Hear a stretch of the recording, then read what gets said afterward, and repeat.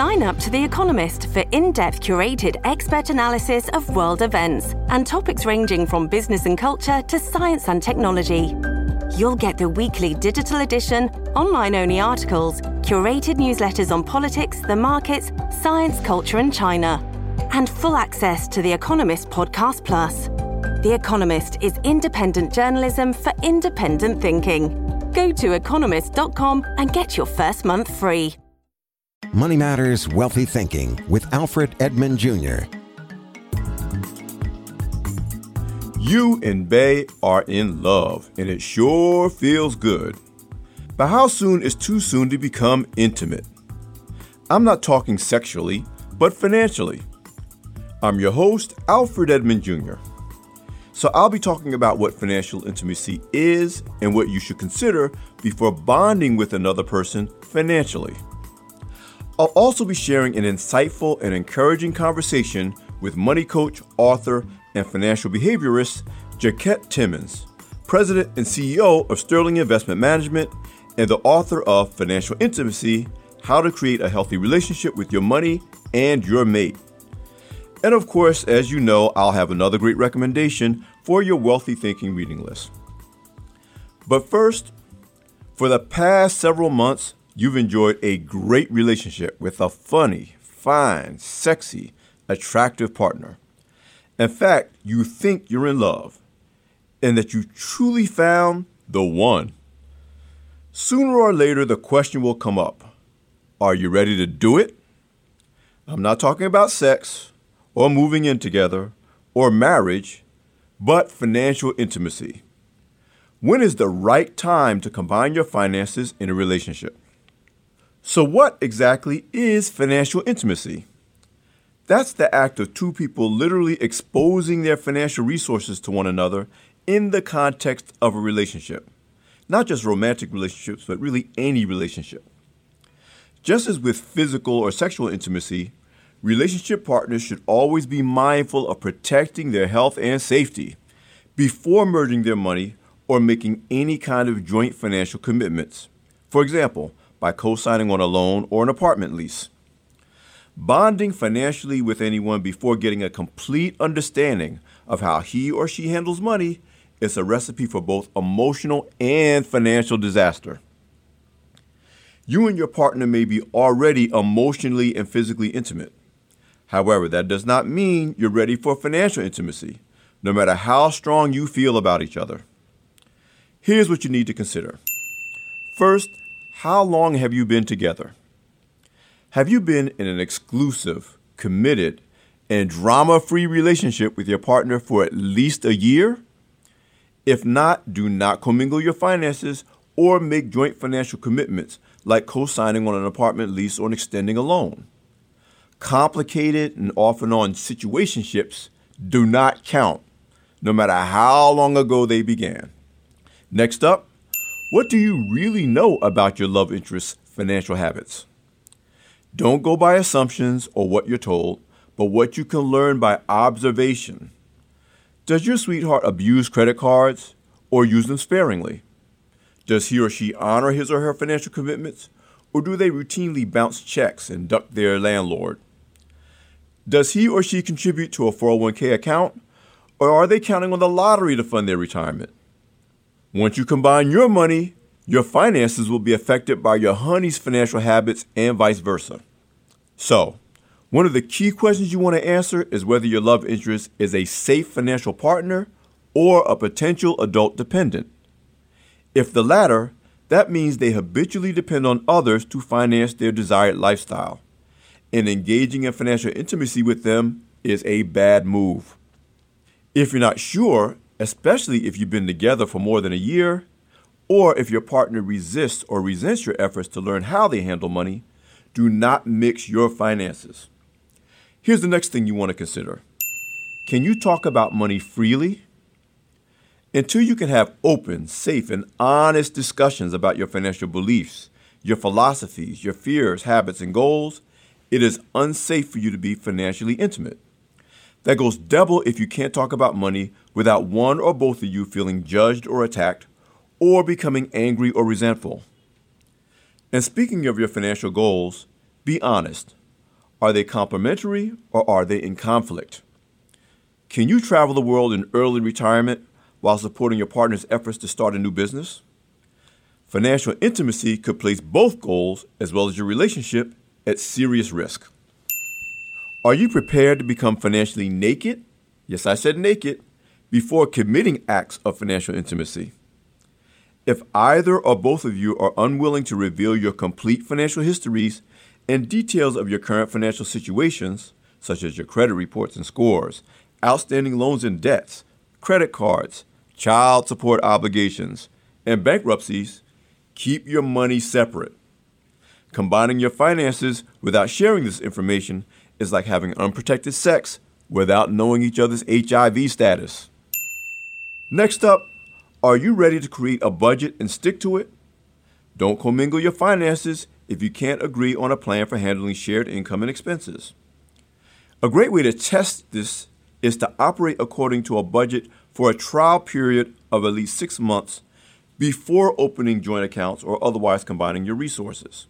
A lot will come out about how you handle money when you have to actually work together to spend it and earn it. Think twice before taking on joint financial obligations. Especially if you're not married, do not co-sign, open joint accounts, or make shared financial commitments without creating agreements detailing terms of responsibility, who's making what contributions, and how the fees and payments will be handled. Better yet, just don't do it. You can share financial resources and a budget without taking on joint financial obligations before you get married. On the other hand, if you make such commitments and your relationship ends, you'll both likely regret it. The only thing messier than a nasty divorce is a breakup between two unmarried people who are legally bound by shared financial commitments. Now, if financial intimacy after all of this doesn't feel good, meaning it doesn't feel safe and healthy, don't do it. If either you or your partner feels manipulated, coerced, reluctant, or anxious about combining your finances for any reason, real or imagined, keep your finances separate and don't make joint financial commitments. You're listening to Money Matters Wealthy Thinking. I'm Alfred Edmond Jr. We'll be back in a moment.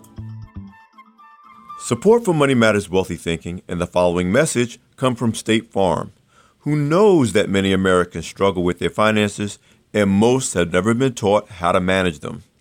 Starting today, State Farm wants to change that by giving people the tools, help, and education they need to take control of their money, putting financial well-being within the reach of everyone.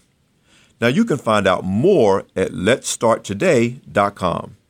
State Farm, here to help life go right.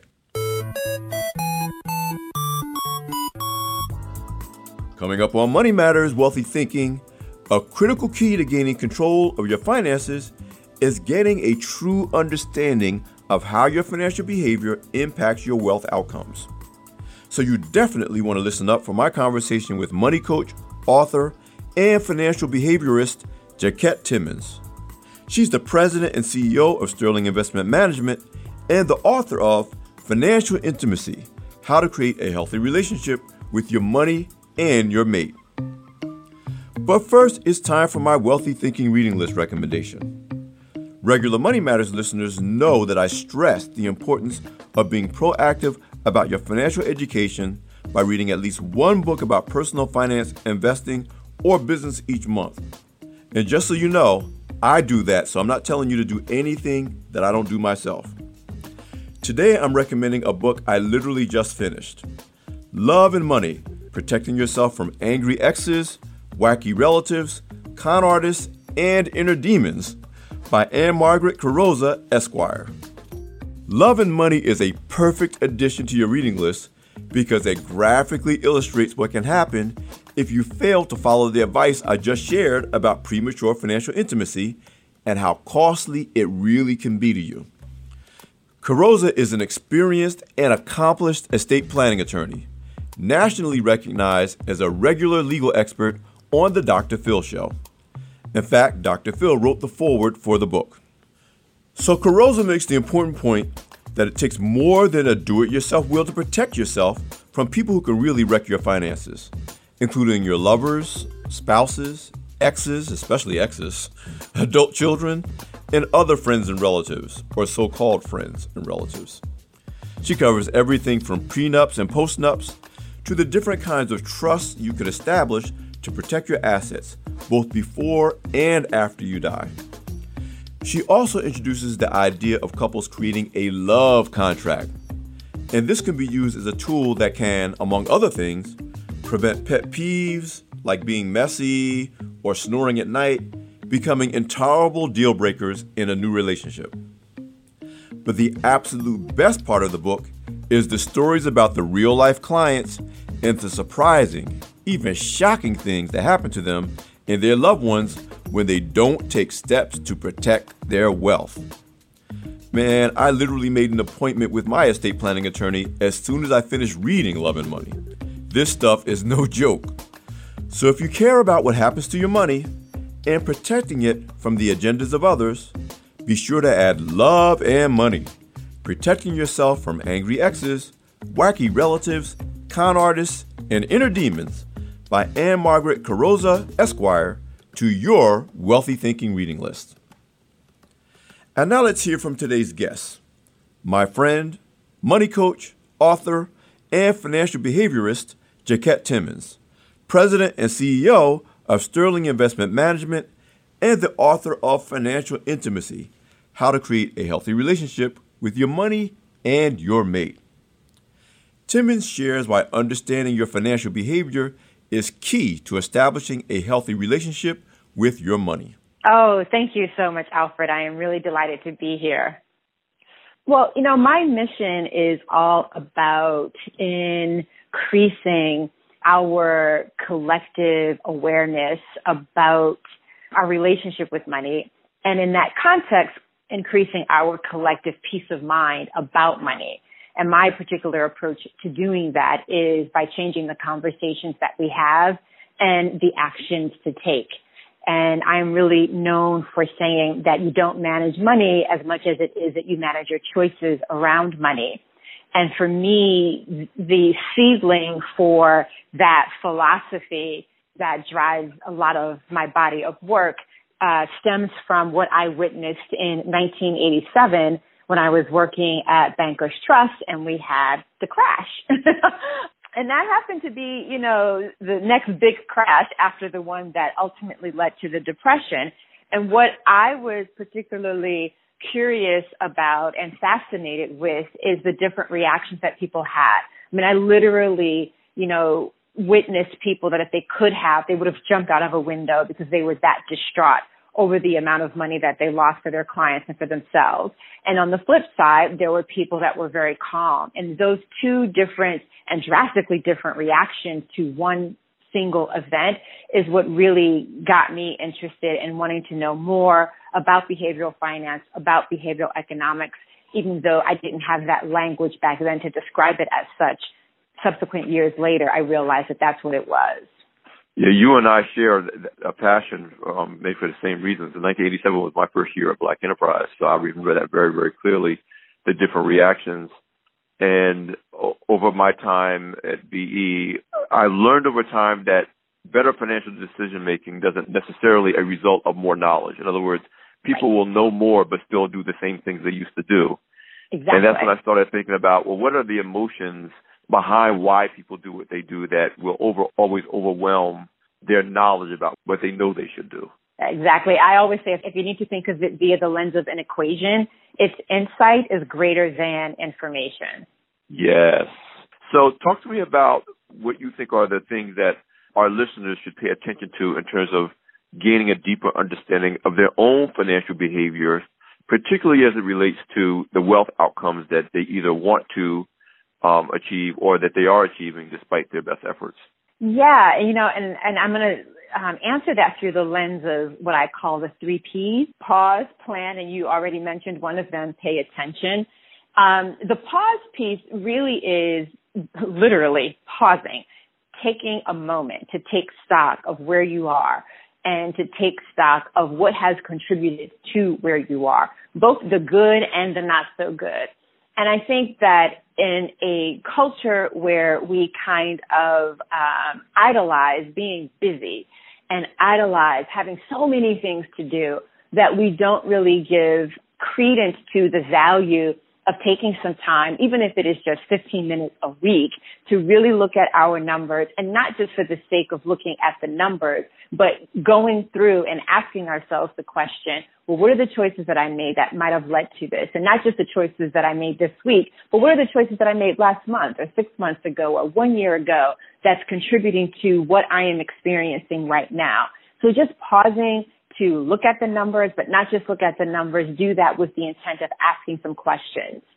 After you've done that, then you have, some data, if you will, by which to create a plan, and a plan that is a combination of being rooted in reality, but a reflection of what you want. And I think one of the reasons why people fail when it comes to plans, or they get really, really frustrated, is that they make these plans based upon the future and the vision that they want to have. And that is absolutely awesome.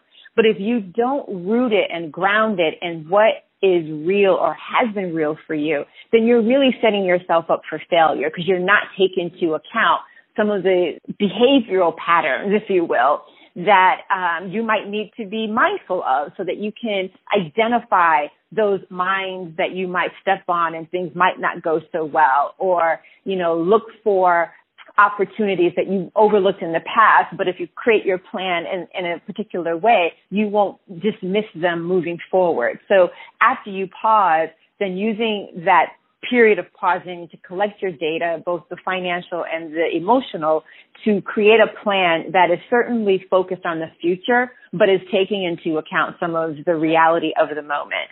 And then in terms of paying attention, it literally is being mindful of what you are doing every single day with your money. Because the thing that I say is, you go into your wallet probably every day, whether it's to get your cash or credit card, debit card, or you go online to do something. But just because you do that, it doesn't mean that you are in tune with what you have, what you do with what you have, or why. But if you just pay attention and just simply ask yourself the question of, why am I doing what I am doing? And not from a standpoint of being judgmental, but out of a space of curiosity, that's going to give you a lot of insight that you might not have initially been tuned into.